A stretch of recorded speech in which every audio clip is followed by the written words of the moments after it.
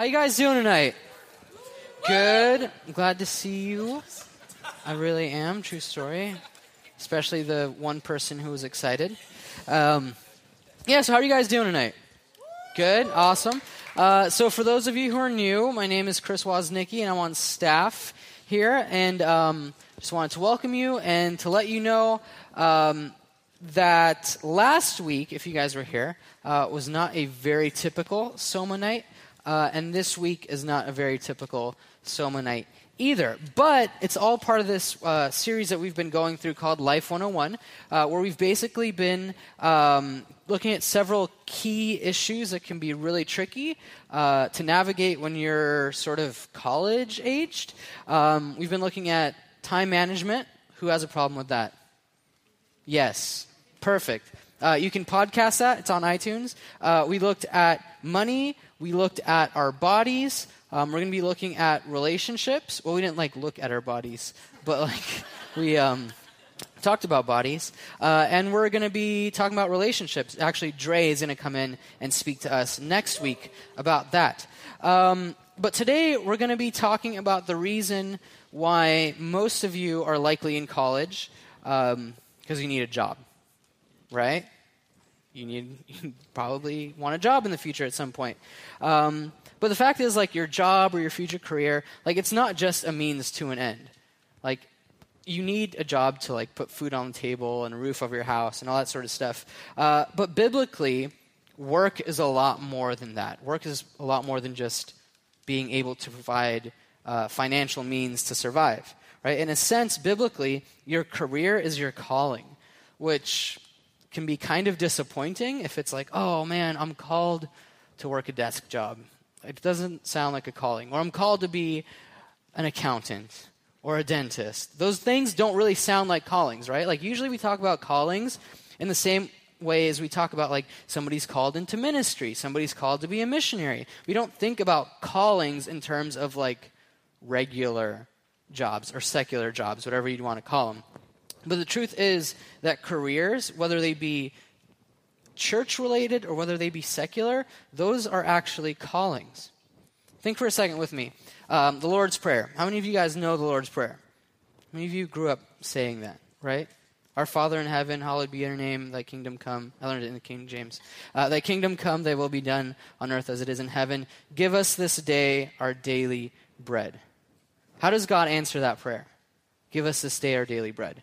Does bread just rain down from heaven? Not unless you're an Israelite in the desert, right? No, it comes by means of the farmer who planted and harvested the wheat that you gluten-free people can't eat. It comes by means of the factory worker who made the bread, by means of the high school kid working at Vons who puts the bread into your plastic bag that you paid 10 cents for because every week you forget to bring your reusable bag.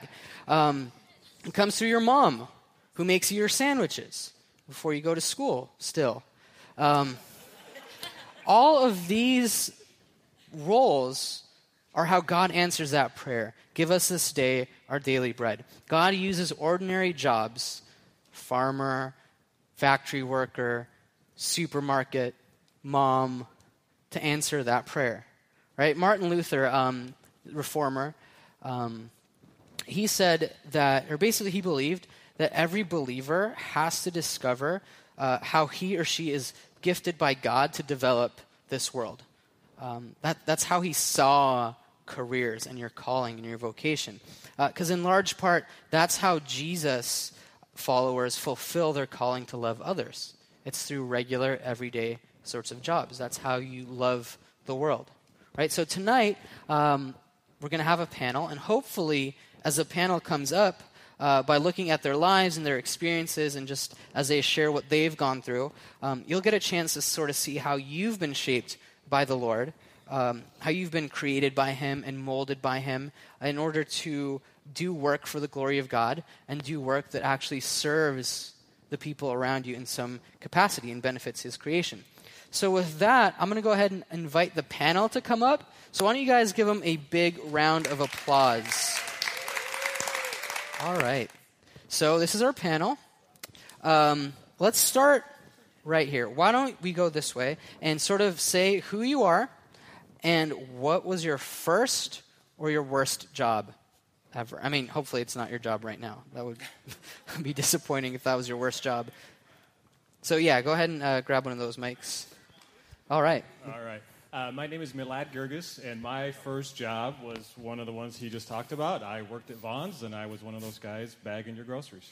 Nice. So that was my first job. Awesome. I'm Susan Badgett, and my first job was bagging groceries at Ralph's.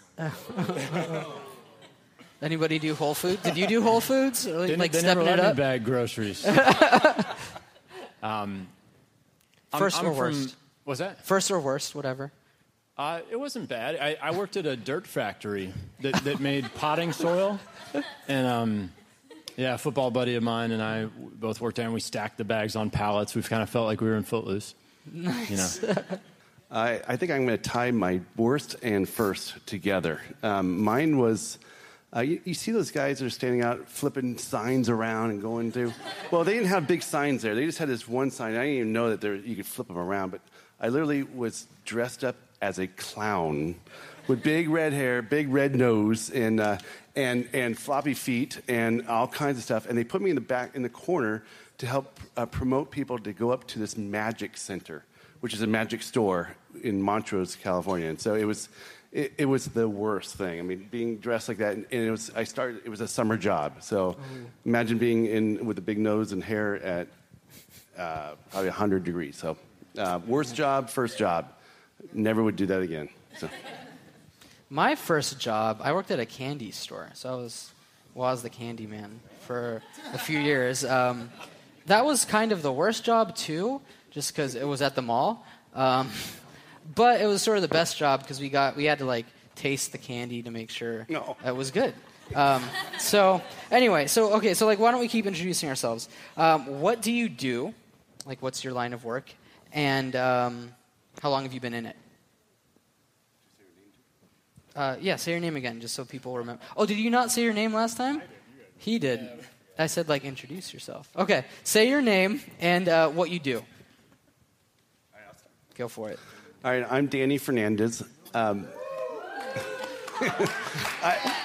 even have my daughter who's in 12th grade right here. I was like, hey, that looks like, I'm walking, it's dark. I was like, that looks like Kelly.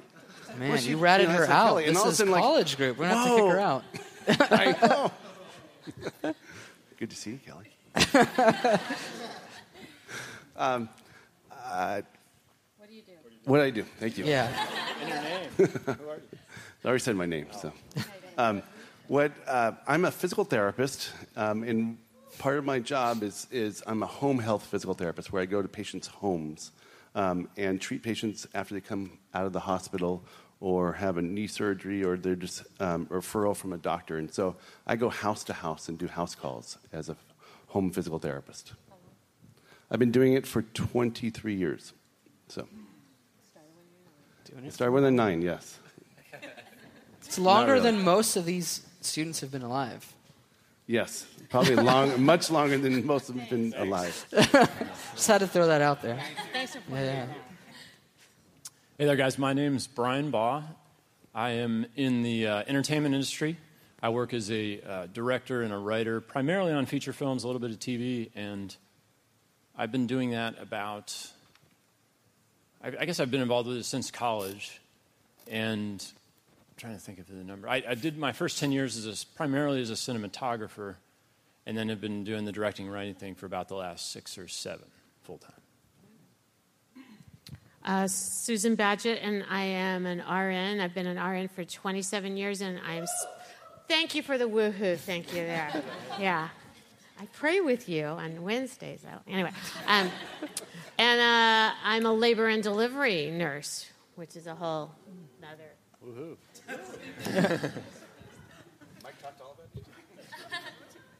My name is Milad again, so I have one of those desk jobs. So I'm a vice president at a large company. I oversee sales and marketing for a thing that's a pacemaker in your brain, for folks who have Parkinson's disease. Woo! Been doing that for 12 years. Been doing prior to that, my background's engineering, and I've been doing that for 20 years. All right. So what is the most rewarding aspect of your job? Just anybody who wants to jump in. One of the most rewarding and probably the most spiritual part of my job is I tell people that God has given me the license literally to use my hands to touch people as a physical therapist. I mean, most careers you cannot go and touch people. I mean, it's just almost illegal. I mean, for some places, So for a lot of people, but God, however, God has given me the legal right to be able to lay hands and touch people and heal them, and it's a powerful experience that I have, and sometimes I just go through the routine of just doing it, but there's times when God just says, no, this is the person you need to literally touch. This is how you're going to touch, and this is what you're going to do, and trying to listen to the Spirit and leading me in what my job is. And so it's a cool thing to be able to legally be able to touch people and lay hands and heal them. So it may sound weird, but it's my job. Rewarding things. I would say two, and they're sort of in different areas, but essentially I look at myself as I'm crafting sort of emotional journeys for people, as you create entertainment. And I think that goes for any kind of artistry. You're kind of helping people to kind of go through this emotional path. And it's really cool to just sit in the back and to see what you've created take people on a journey that you intended them to go on, that they didn't necessarily know that they were going to go on or cared that they went on. And so I think that's one of the most rewarding things, is just seeing people get something out of your art, essentially. And then I think the other aspect is more of in the process of making it. It's incredible, at least on movie sets, it's like a giant summer camp of work, that is super long hours and super intense. But there's an incredible joy in the camaraderie of going through that with a bunch of other people and seeing the impact that you can have. And it's a whole, as you were talking about, was just a whole ministry of itself. Just all the incredible relationships you have because you're there together so much and working so intensely on something, and then those relationships last throughout the year. So, labor and delivery is very rewarding because basically you're bringing life into the world, and people are really vulnerable at that point, and they're very open to anything you can bring. So. It's so cool to be able to walk in and change the environment. You can bring hope, peace. You can watch them break down and realize that their plan is not going to be the plan that's going to happen. And you can. It gives you a chance also. The world comes to me. I don't have to go out to them. I deliver homeless women, I deliver all types. So I have a ministry every day. I go home, and when my head hits the pillow, I know I made a difference. For me, it's two things. One is I get to work with doctors, and I get to really be at the forefront of creating things that really help people. And I get to see patients and their lives changed. I get to see their families' lives changed. And that's just amazing. The other piece I love is being able to work with people and see people grow. So hiring folks like yourselves and giving them projects and seeing individuals grow and thrive. And, that's just, I love that. And that's the piece I love. And work truly is my ministry. Cool. So sort of stepping back a little bit, history-giving question. How long, or did you always know that you wanted to work in this particular field? And if not, what sort of drew you into it? Yeah? Absolutely not. I had no idea. Truly, it was God. Like maybe many of you, or like my son who's going to college next year, I wanted to get out and build race cars. And I wanted to either build race cars or rockets. And that's what I went to school to do. I went to CSUN over here, and I got to do that. I got to build a race car at school and was praying about what was going to happen, and I was selected for an internship. And you didn't have a choice. So, good thing I got good grades. I was selected for an internship and ended up being some little company here in Chatsworth that was doing machines to analyze your pee. We're like, God, are you serious? I mean, really? That's what I'm going to do. I'm going to spend the summer building a machine that analyzes human urine. And that internship changed my life. and God's used it to He used that to spark me on this career in medical devices. It's just, it's provided for my family and I. It's provided for ministries. It's just been amazing, and I had no idea. Absolutely, I had no idea. I have a degree in recreation at Cal State Northridge. I know there is such a thing. It's a Bachelor of Science in recreation. And and the only reason why I chose it is because I had to declare a major, and I knew I couldn't do math, and I knew that I was a poor speller, so I assumed I couldn't do English. So that was the major that had the least amount of all those things. Yeah, it's the best way to choose a major. With that, and I thought, what am I going to do? I went on the mission field. I was supposed to be there for 2 years. I only lasted 6 months, so I came back. And I thought, what am I going to do? And there was a girl that had the same kind of personality as me, and I knew that she was just as bad at math. And she was a labor and delivery nurse, and she said, you can so do this. And I thought, well, okay. And there you are. And then she just automatically should make you guys feel confident to have babies out there. Huh? No, I guess I was more prepared knew it more than these folks, but it still wasn't terribly on the radar through high school and whatnot. I was always really into sports, and I had delusions that I could actually play one of them, but that never worked out. I wasn't quite big enough. But so I'd watch those ESPN videos, or One Shining Moment for those of you that watch the NCAA tournament. It's like, well, maybe I could edit those. And I had some relatives that lived near NFL Films, and I would wander into there when I was a middle schooler and talk to those guys. But I never really thought about it as far as filmmaking and media. And then in high school, I got involved in this really influential theater program at our high school, and I was directing plays and designing sets and doing a bunch of sound. And it was in Seattle during the grunge era, and we were pulling out our friends' basements and building recording studios and recording really bad garage bands and just playing a lot of bassy guitar chords. And but it wasn't until like midway through high school that I learned that I could actually do this stuff for a living. And so I wandered down to SC to look at their music recording program. First mistake. Yeah. And what's that? I said that was your first mistake. Yeah, SC. yeah. Well, it was the UCLA guy. Boo. Yeah. At least we beat you 3 times in basketball this year. But I'm just gonna. Don't worry. It's we only care because we haven't done it in like 40 years. So don't worry. But anyway, yeah. So that's and then I was just fortunate to get into SC's film program. I kind of just happened to on the tour go over there and say, wow, I could actually do this. So it was still a little new, and my parents were petrified and all that good stuff. And, but anyway.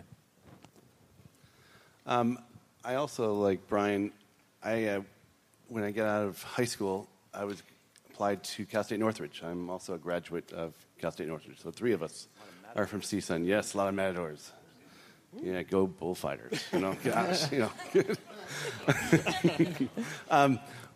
the thing is, I went in, you had to declare a major at that time. They wanted you to declare a major. You could go undeclared, but they were wanting to pursue a major at the time. And I'm like, okay, I like the body. I was going through some different things, and physical therapy looked really cool. And working with people and help restore their bodies and get them stronger, recovering. I'm going to declare physical therapy. So I went in as a physical therapy, and it was a pre-physical therapy program, a declaration that you had to declare because you couldn't be in a physical therapy major until you got into the actual program that you had applied to. So from day one, I was a pre-physical therapy major, and I ended up going to school for 10 years and came out as a physical therapist, and so, which is really rare. I mean, you always hear everybody saying 5 times you're going to be, at least, you're going to be changing your major. And for me, I had to change my major, but I got another degree before I got my second degree, because I couldn't get into the program. But it was pretty rare that, for me, I felt like this is where God is calling me from the very beginning, and I'm not sure exactly when it was that God said physical therapy is your major. But once it took, probably within the first 3 years, I just kind of went through the process of doing my GEs and pursuing all the list of classes you need to take. I didn't realize how serious it was to get into the program, though. I mean, passing the class, hey, yeah, pass, got a C, yeah, you know.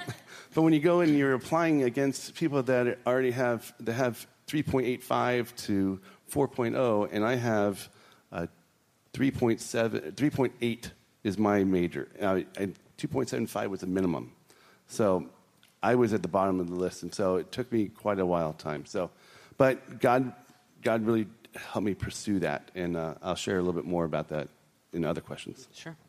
Cool. So sort of shifting gears a little bit, slightly different direction. One of the pastors that I really love to listen to, he says this. It's going to be up on the screen. It's actually your fill-in. He says, whatever you're good at, do it well for the glory of God, and do it somewhere strategic for the mission of God. Whatever you're good at, do it well for the glory of God, and do it somewhere strategic for the mission of God. The church that he leads, he jokingly calls this the Mormonization strategy. And basically, they ask their college graduates to consider continuing their future career for 2 years in a place that church decides that they need missionaries. So don't worry, we're not going to make you guys give you 2 years of your lives. But for instance, if this church is going to plant a church in Texas, right, and you just graduated as a dentist, they might ask you to go and do the job that you were already planning to do in this place where there's a need. If you're going to be an accountant and they are starting a church in London, you're going to be an accountant anyway, so why not do it in a place where you can actually have an impact for the gospel? So the idea behind this is that God has given you a career not simply to make money, but actually to contribute to God's kingdom movement, right? So sort of adopting this phrase, whatever you're good at, do it well for the glory of God, and do it somewhere strategic for the mission. I have a question for you guys. What sort of role do you think excellence plays in your witness, in your place of work? It plays everything. I would say if as a Christian you didn't do your job well, you would not earn that right to be heard. Why would anybody want to be led by you? Why would anybody be care about what you're saying? So, I mean, I've a little change of that. Colossians 3:23 has been my kind of life verse. So whatever you do, do it for the glory of God. You're working for God, not man. And that's just carried me through, from college up through where I am today. And what I find is because I've been blessed to do what I do and been successful at it, and it's not me, it's absolutely God. There's challenges along the way, but because of that, I've been able to have conversations and people to walk into my door and to be able to have discussions with individuals. One of those folks who's now here at this church and is leading ministry here, and it's just been amazing. But because of the platform, excellence and doing things well, allowed in the kingdom. Yeah. So I wasn't planning on asking you this, but can you sort of tell that story, Manny's story? Yeah. I'm guessing it's Manny, right? Yeah. Yeah. Chris was actually part of that in a kind of an indirect way. So I used to be in charge of the Mexico missions here.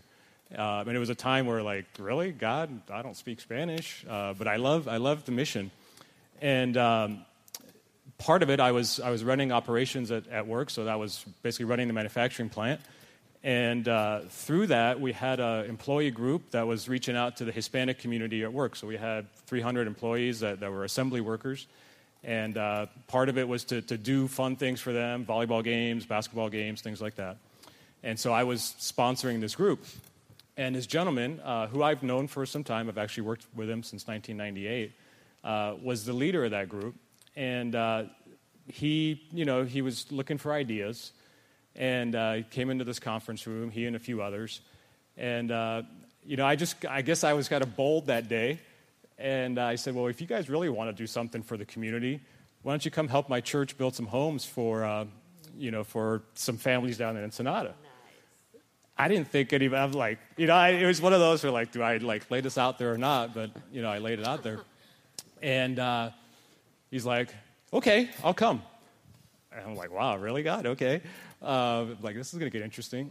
So his name's Manny. He came to the house, to the parking lot build, the pre-build, and we had been praying about, so actually Chris and I were going down to Mexico with Brian, and Chris spoke Spanish, or kind of gets by, and we were like praying, like, God, just bring us somebody who can just really take on this ministry.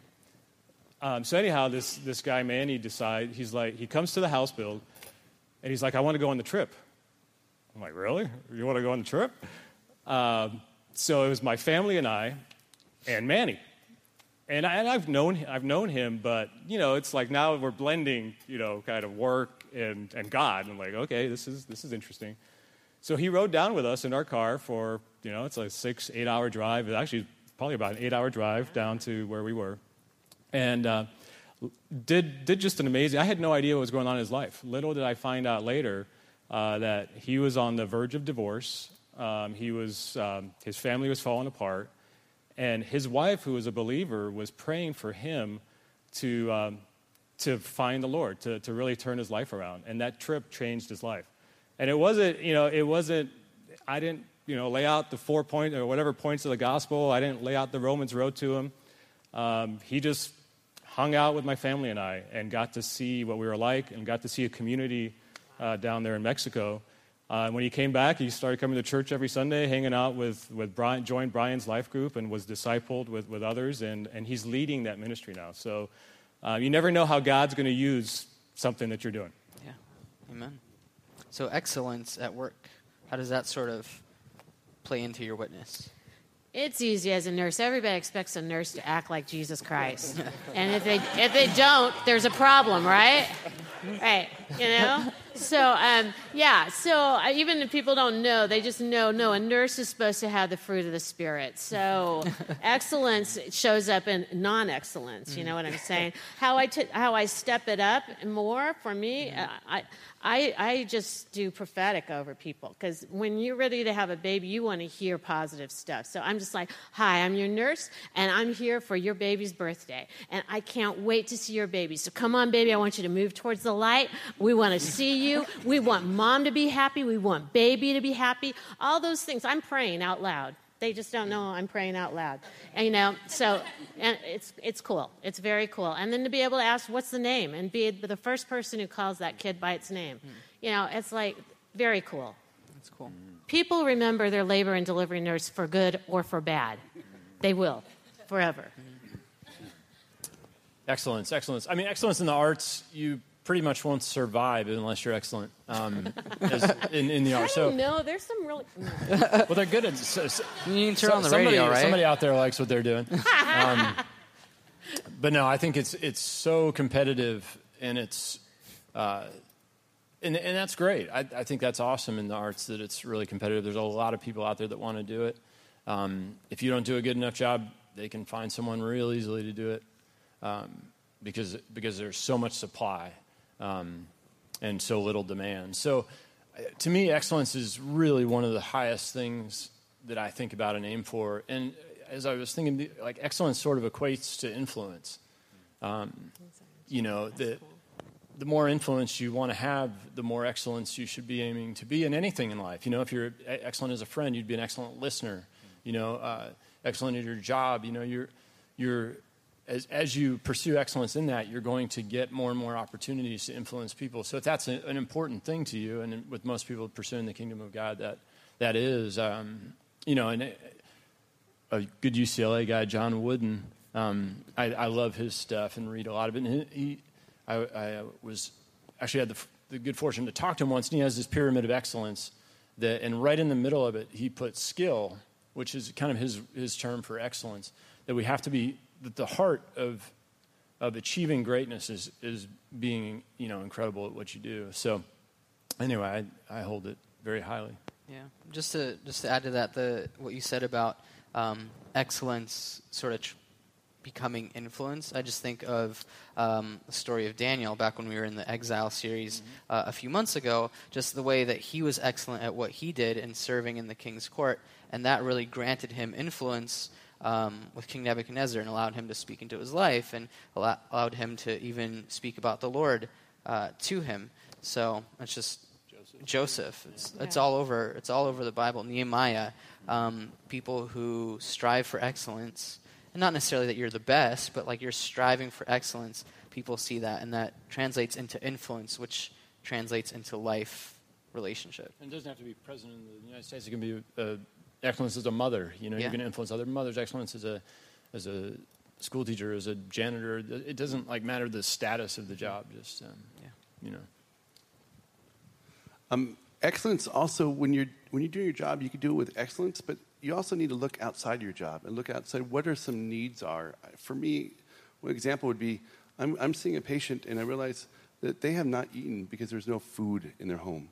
I've literally gone to the market and done marketing for them and come back and dropped off food. I've made sandwiches for them. They can't get out of their bed. They can't move, and there's nobody there. I mean, just looking and seeing what is needed, whatever your profession is. I mean, it's not just doing your job, in particularly, but it's what is God calling you that day, that moment, that time, a place. It might be that person you need to talk to and just listen to. It may be me going out and literally buying food, eggs, milk, and buying the basics for them to be able to survive. And sometimes that's part of excellence. It's not just doing what you've been trained to do, but do what you've been called to do, because that's what it's all about. It's reaching people for what their needs are and building that relationship in that way. So sort of slightly different question. So aside from personal witness, how do you think that your career advances God's movement to establish his kingdom on earth as it is in heaven? So less about sharing the gospel, but how does your career, and some of you guys hinted that a little bit, play a role in God's kingdom movement? No, I mean, we were talking, Brian and I carpooled up here. I had no idea. I mean, it's crazy. I mean, I got married almost about 20 years ago. In July, it'll be 20 years. And I never thought that Mary would be able to stay home. I never thought I'd be able to send, my kids to the schools that we send them to. And it's wow, how did this all happen?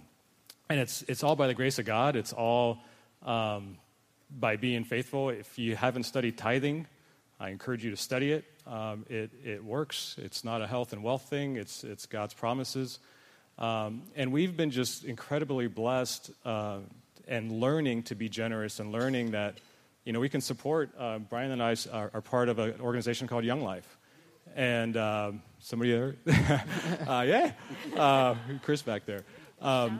And I mean, it's something that we're able to support, and it's something that's happening here in the Valley, and it's just wow, God's using us to support an organization that's reaching out to high schoolers. We've been able to help support things at church here, missions groups, or just people going out to the mission field. And one of my other fellow gentlemen, kind of in leadership, one time said, he gets to bankroll the kingdom. And I heard this about 8 years ago. I'm like, what is he talking about? But God gives some of us the opportunity to be able to earn a living and earn money and to be able to give back. And God trusts individuals to be able to kind of funnel that resource out to different ministries. And, if not everybody's going to have that, but if God, whatever you have, it's kind of your duty, to be able to fund what you have, to fund other ministries, to help others. And that's been cool, and God's teaching us that every day. It's similar to what Danny was talking about. All you have to say is you're a nurse, and you get carte blanche into a lot of places. People will tell you their deepest hurt because you're a nurse. Even when you're in nursing school, it's like they all of a sudden people are wanting to show you boils. You're like, yeah. So, but the good news is that you can be a nurse who is a passionate Christ follower. In fact, that's why I wore this, because it was too easy. I just took and said, I am a passionate Christ-following nurse who's pursuing God, loving people, serving sacrificially, sharing Christ. Join me as we unleash a movement. And that's just my mission statement. It fits in very well with what I do every day. But outside of every day, a day doesn't go by that I don't say, I see somebody and I go, hey, can I help? I'm a nurse. And they're like, oh, she's a nurse. She's not weird. Yes, help. And then I can say, hey, how can I pray for you? Or let's pray for you, So I get to be both a nurse, and a Christ follower, which is very cool. Well, who out there likes to watch TV or movies? Yeah, see, my answer is easy. So, it's pretty easy to see how media impacts and can make inroads in the kingdom of God, because it's so cool. C.S. Lewis, or who wrote the Message Bible? Eugene Peterson. Yeah, he did this cool quote that like stories can go inside and infiltrate into people's lives and then blow up inside with their themes, which are my favorite ones to do. They're sort of secret, little bombs that can go in and explode in people's hearts, once they think about it. So media has an incredible impact, and that's what I kind of work at every day, to see if we can do stuff that'll at least move people. I think a producer once told me that is one of the few producers I know that's older that has a faith, and he was like, movies are great for kind of this first step, like starting people to think about things or ask questions. So I think it's, for me, I often see, if we can just kind of get people thinking about things or considering something, it's a great first step. So, one of the greatest compliments I've ever had was someone saying, "You're a Christian, aren't you?" in my workplace. Wow. I mean, and I didn't have a Bible in my hand. I didn't have a cross on my neck. I wasn't saying any words that were biblical words, but I was speaking on behalf of God. I was doing what God had called me to do. And when people say, you love what you do, it's evident. I mean, just look at what you do. I mean, and that in itself just inspires me. It just pumps me up that, people can notice that. And I'm not trying to walk in there to impress at all. I'm there just to serve. And whatever your job is, whatever it may be, if you're a teacher, if you're going to be a nurse, you're going to be going out there and you're going to be an engineer, you're going to be someone who's going to be a police officer or a fireman, or you just do it with passion. You do it because this is what God has called you to do, with excellence. And we're serving only one. We're not serving men. We're serving the Lord, and that's truly. From Colossians 3:23, it's truly what it is. Serve it with all of your heart, and that's what. And it'll be evident that you're a Christian just by you doing what God has called you to do, and that's the hard part, is trying to figure out what God is calling you to do. So usually, I guess for most people, we spend about a third of our lives at work, or our day at work, assuming you sleep for 8 hours a day. You usually work for 8 hours a day, and then spend time with family or friends or whatever for the other 8. So it would, at least in my mind, it would make sense that a lot of our spiritual growth, that a lot of how the Lord shapes us and molds us would happen at work, because it's a place that we spend so much time at. I remember when I worked at PacSun, I just had like every job at the Northridge Mall. When I worked at PacSun, I think the Lord really taught me about prayer, because I'd be sitting there He also taught me how to fold clothes. Actually, no, I learned how to fold clothes. I'd be sitting there folding clothes, bored out of my mind, and I think it was at that stage in life that the Lord really taught me to pray, because it's like, either I'm going to fold these clothes and just be bored out of my mind, or I can be productive with this time, and I can actually spend it praying. So it was a moment, my job was a place where the Lord taught me something, not just about himself, but something about me. For you guys, how do you think the Lord has used your careers in order to teach you something about either him or about you? So how has the Lord used your job in order to grow you spiritually? It doesn't have to be like an everyday thing, like even just a moment. Just by caring for people, caring for patients, people that are in pain, or people that have had paralysis from a stroke, just caring for them and working with them on a daily basis. I realize just caring, it brought me back to who cares about me? Who cares about who's planned my day? Who's put it all together? Who's put my day together so I am going to be able to reach these people? And it made me realize of how much God cares for me, and just on a daily basis. Sometimes I'll just think, Lord, thank you for giving me the wisdom. Lord, thank you so much for allowing me to care because you cared about me. And so there's times when I pray that, and it's I've learned that God cares about who we are. He cares about how we impact others and the relationships that we are building, whether it's a work relationship or whether it's a friendship, whether it's a family member or wherever it is. I would say my career's taught me a lot of. These guys all know what's going to happen that they're going to have a job like 4 months from now. Mm-hmm. I couldn't even tell you what I'll be doing 4 months from now. So there's an incredible amount of faith in the life of an artist that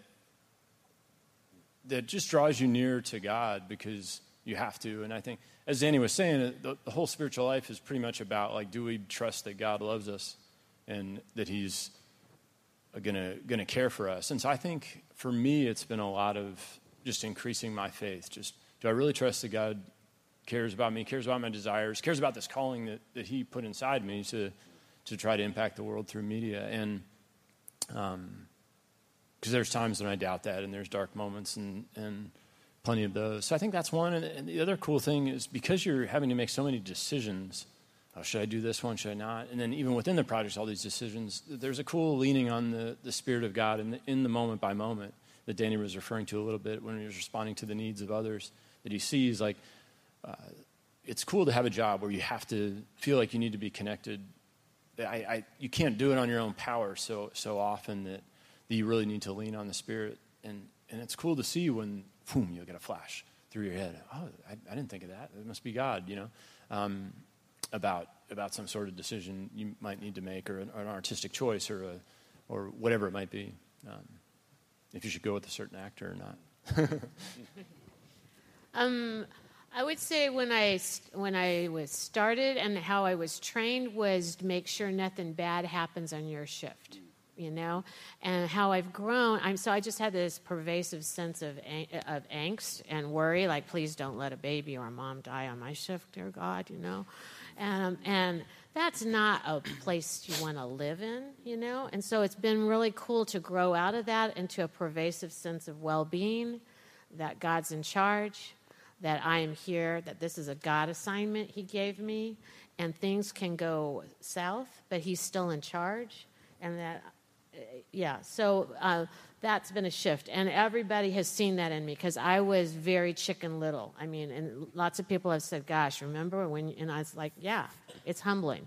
So that's the other thing, is that all my coworkers have seen. It's like, I know you act more like Jesus than I do, and I'm the one who loves Him, and they know that. So they're always like going, hey, you're getting better. You're looking a little more like Him. There you go. Yeah, it's shaped my prayer life, my character, everything. I'm just thinking back, going to CSUN, being that grocery store cashier or bagger. There's not a whole lot there, but praying through time. It took me 6 years to finish my undergrad, but just the whole time of working nights and working days and trying to go to school and juggle that. But then getting a job in, like, engineering and problem solving, and you think you have it, you think you can solve the equation, but things happen, and praying through the problem, praying through. God help me with this. And then as soon as I feel like, okay, I got it and I can do it on my own, God puts me into something more like Brian, kind of in sales for the last 4 years, where I'm traveling around the world and gone 80% of the time, and things are out of my control. And I can't solve the problem, and I'm relying on other people. And again, just constantly praying and, on my knees and praying. And then again, I was reflecting and thinking even, a couple weeks ago, and just difficult decisions and difficult projects, and just, you kind of have that cloud and you can't think straight. But just really taking the time to pray. So I run in the morning and take the dogs out, and I'm praying for my boss, I'm praying for the project, and that's where God kind of brings me back. And my whole prayer life and that reliance on God is real. I mean, I don't think it would be other than the career. Yeah, so we've sort of talked about some of the, the spiritual aspects of our careers, which is great, because in this series we've really been trying to, instill the idea that, we can have all these practical steps to time management, to our bodies, to money, to all that sort of stuff, but if it's not grounded in, the Lord's foundations, then those practical steps don't really matter, in a sense. But we've also looked at practical tools because they're important, nevertheless. So let's get a little bit practical with our questions. Most people in college have no clue what they want to do with the rest of their lives. Which is fine and all right. Yeah. Yeah, I had no idea what I wanted to do even going into grad school. So when did you know what you wanted to... I guess I kind of asked this, but You're assuming we know. Yeah, exactly. I'm assuming you're in the career that you want to do for the rest of your life. What advice would you give to someone who has no clue what they want to do with the rest of their career? Whatever you're doing, whether you're at PacSun or whether you're working at an office, do it to the best you can and just ask God, just learn from it. Just ask God, what are you teaching me through this? When I go back to working in a grocery store, I was making good money. And, you start getting used to that, as somebody who's 18, 19, 20 years old. And you're like, wow, God, okay, should I continue down this engineering thing? Or should I, what if I stay doing this? And why am I doing this? But I got to learn, what it's like to work with people, difficult people. I got to learn what it's like to work on Christmas when you all are, and your parents are, rushing the store to buy food and you can't find it, and that whole customer service stuff. And you fast forward now, that experience has allowed me to be, an engineer that can actually deal with people. So whatever you're doing, wherever God has you right now, learn from it and do well in it and just soak it up and do the best where you are. And, if he pulls you out of it and puts you somewhere else, then, do the best there. But how is that going to shape your character? Wherever you are right now, how is that going to shape your character? That's good. I just want to piggyback on it. So because the world's not going to tell you that. They're not going to tell you that God's in charge and that he's going to take every single individual, seemingly meaningless, stupid boss you had, and he's going to weave it together into this beautiful thing that you're going to look back and you're going to say, it's your glory. That's you. That's you, God. It's totally you. And no advisor is going to tell you that, right? They don't know that. They don't know about how good our God is. We sang about that. I recreation major. You make these decisions and you don't include your spouse because your spouse doesn't exist yet, right? And then hopefully they exist. I mean, they're not that's true. They're not born She's yet. robbing the cradle. Way to go, Dennis, huh? Yeah, you make these decisions in a vacuum. But you're not a vacuum. But you and God are making the best decisions, and he's got the big picture, and he's just giving you that little tiny next step, which is just finish college. And you're like, well, what am I going to do with this? And he's like, just finish what you started. Just take the next. And you just keep taking it. And now here I can look back, and I have the best story to tell you of how God wove that with this, with that. I wanted to work in the inner city, but no, I married a husband who wanted to live in middle-class America, But At least you're not in Simi. Right. But now, I chose a hospital that was middle class, but now it serves the poorest of the poor. All those things that God sowed in my heart, and then I walked away from, or I thought I had to let them die. They're back. They're back in full fruition. Yeah, I think that's just even in my own life, which obviously I'm not at the end of. You guys aren't at the end of your careers either, but even in the direction that the Lord is taking me now, as I'm starting, I see all these like desires and like plans and all these things that I felt like they were desires that the Lord put on my heart. But there was no way that these things would ever like line up. I could not possibly think of something that would bring these heart desires and these callings together.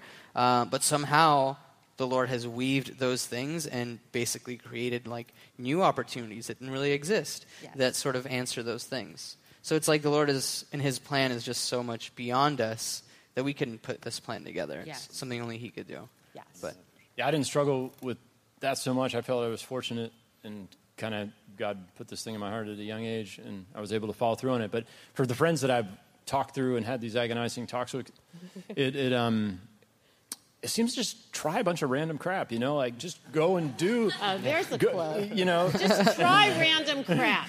Just like. It's going to be a fill-in. Where's the fill-in for that? This is where I get. This is why my wife doesn't give me the mic. But you know what?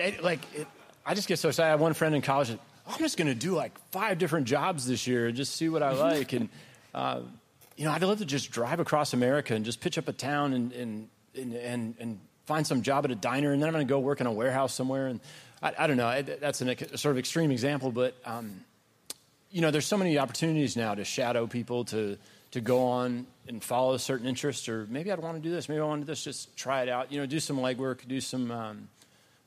hustle up some opportunities or some chances to kind of just try a bunch of things. There's a great quote, God doesn't direct ships that are still, just follow an instinct. When I think of a sailboat, when it's got wind in it, you might be going the wrong direction, but God can kind of tell you to move the rudder a different way.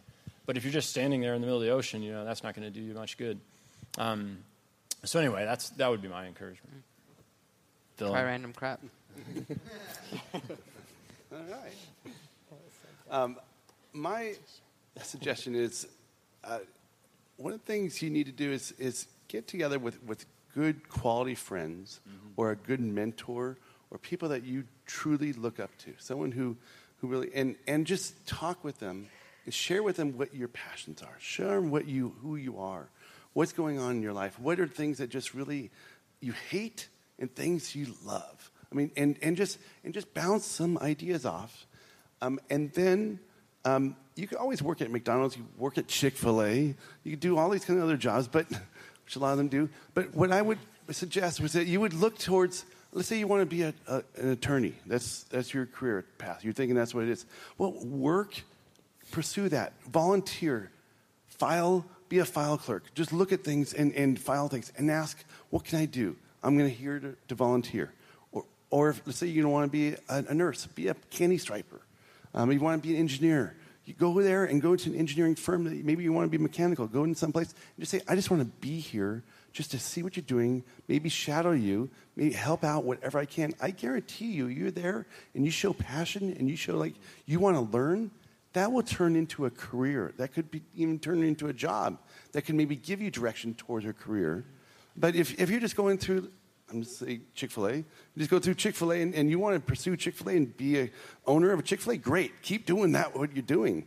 But sometimes you may have to kind of stop that job and maybe start and turn a different direction and start volunteering or just putting time in, hanging out with people, and then it'll turn into a job.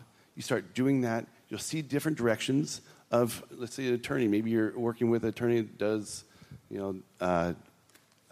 law that will be...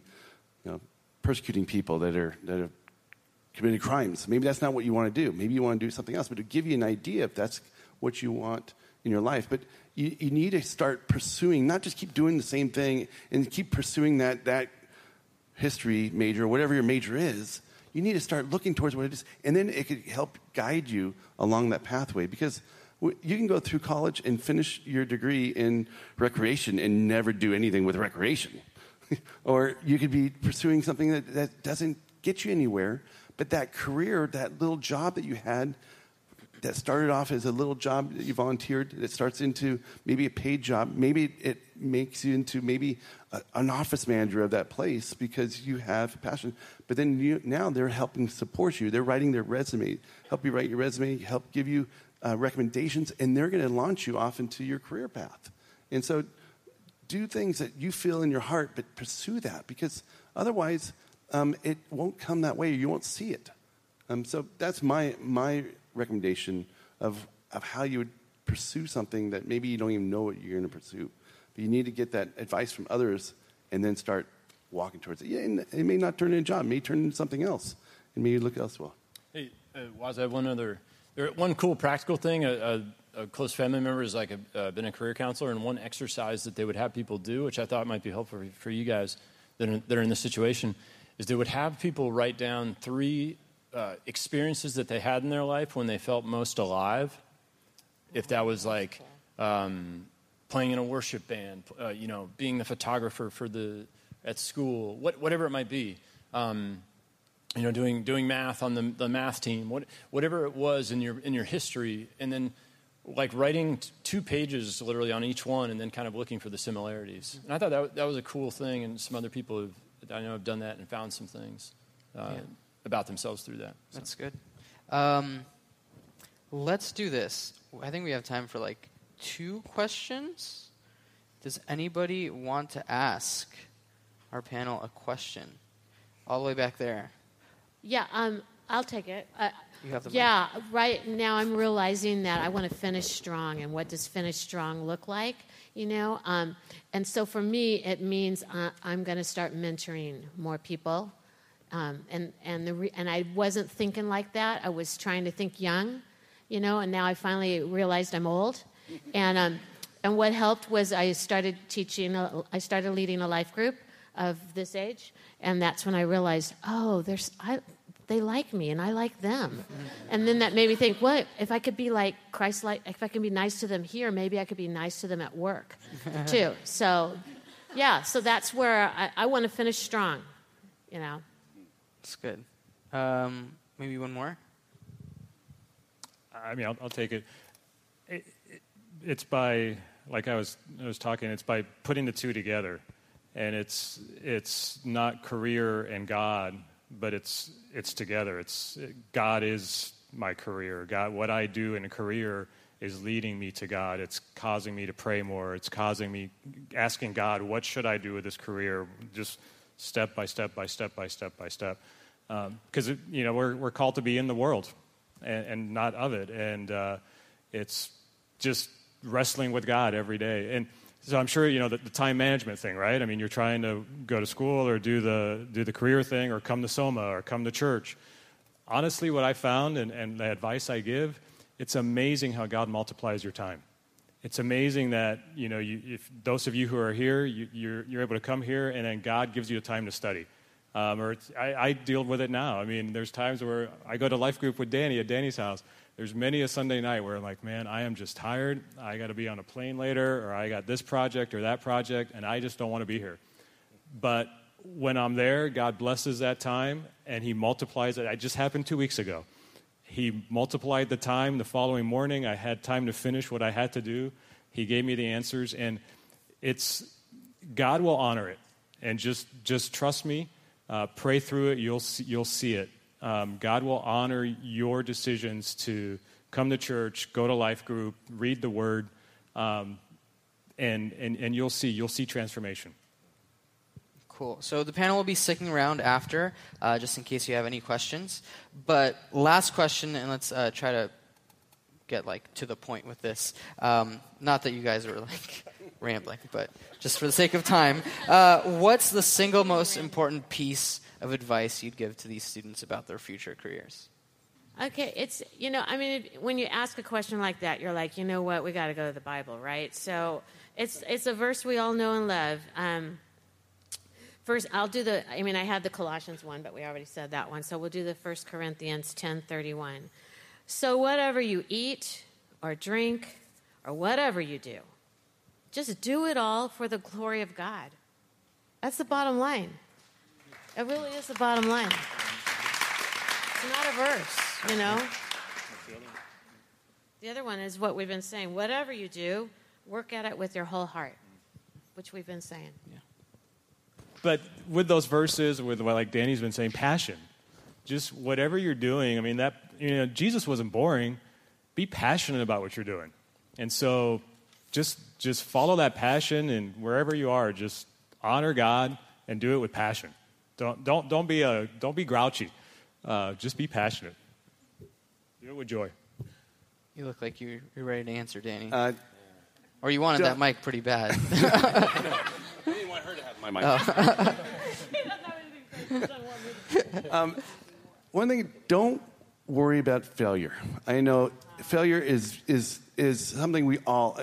I failed and I worried about it as well. I mean, I did. And we could say that now as we're older, but you could probably say that even today.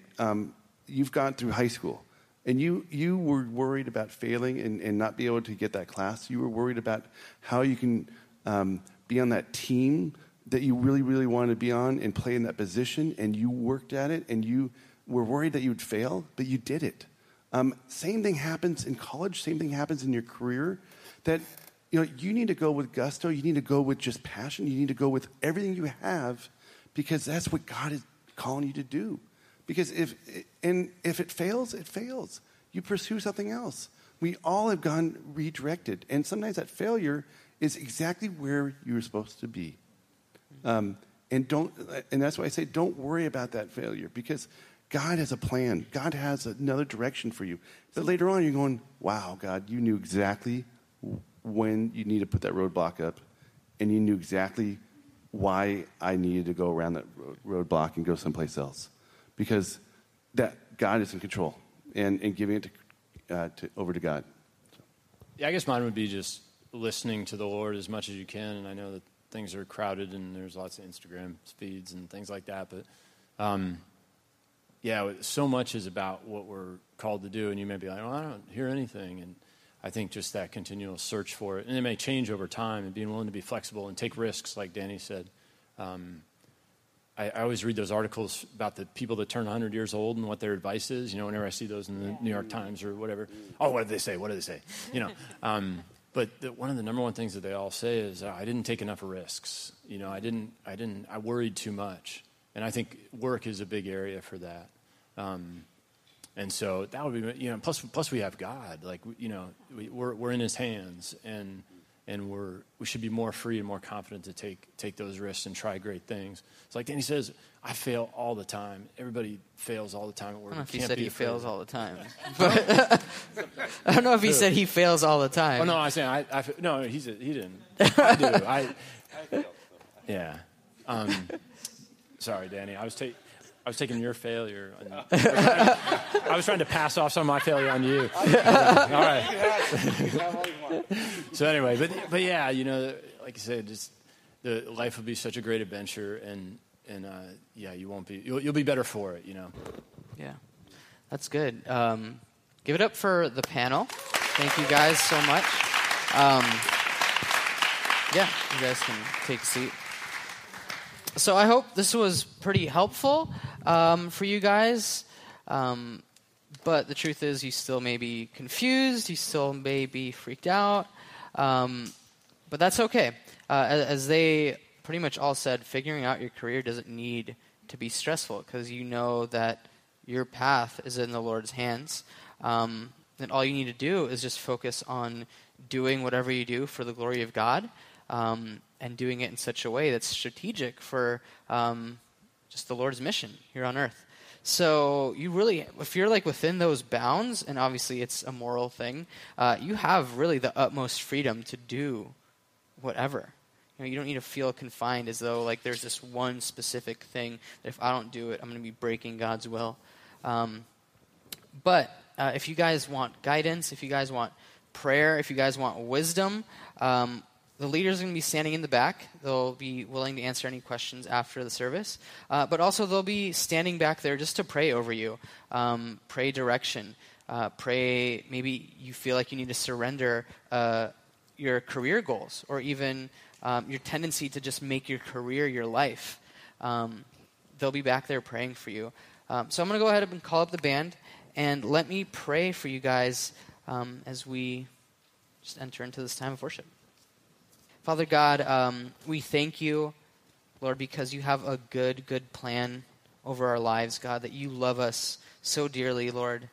We thank you that you've even invited us into your movement of loving this world and of reaching out to it and rescuing the lost, God, and just redeeming those who are far from you, Lord, and how awesome it is just the fact that our careers get to play a role in that, God, that we don't need to be in ministry or work at a church or work for some Christian organization in order to take part in what you're doing in this world, Lord. So I just pray over everybody here tonight, God, that you would give them just peace about this, that they wouldn't be worried, Lord, but that they would trust that you're ultimately going to get all the glory from what they do with their lives.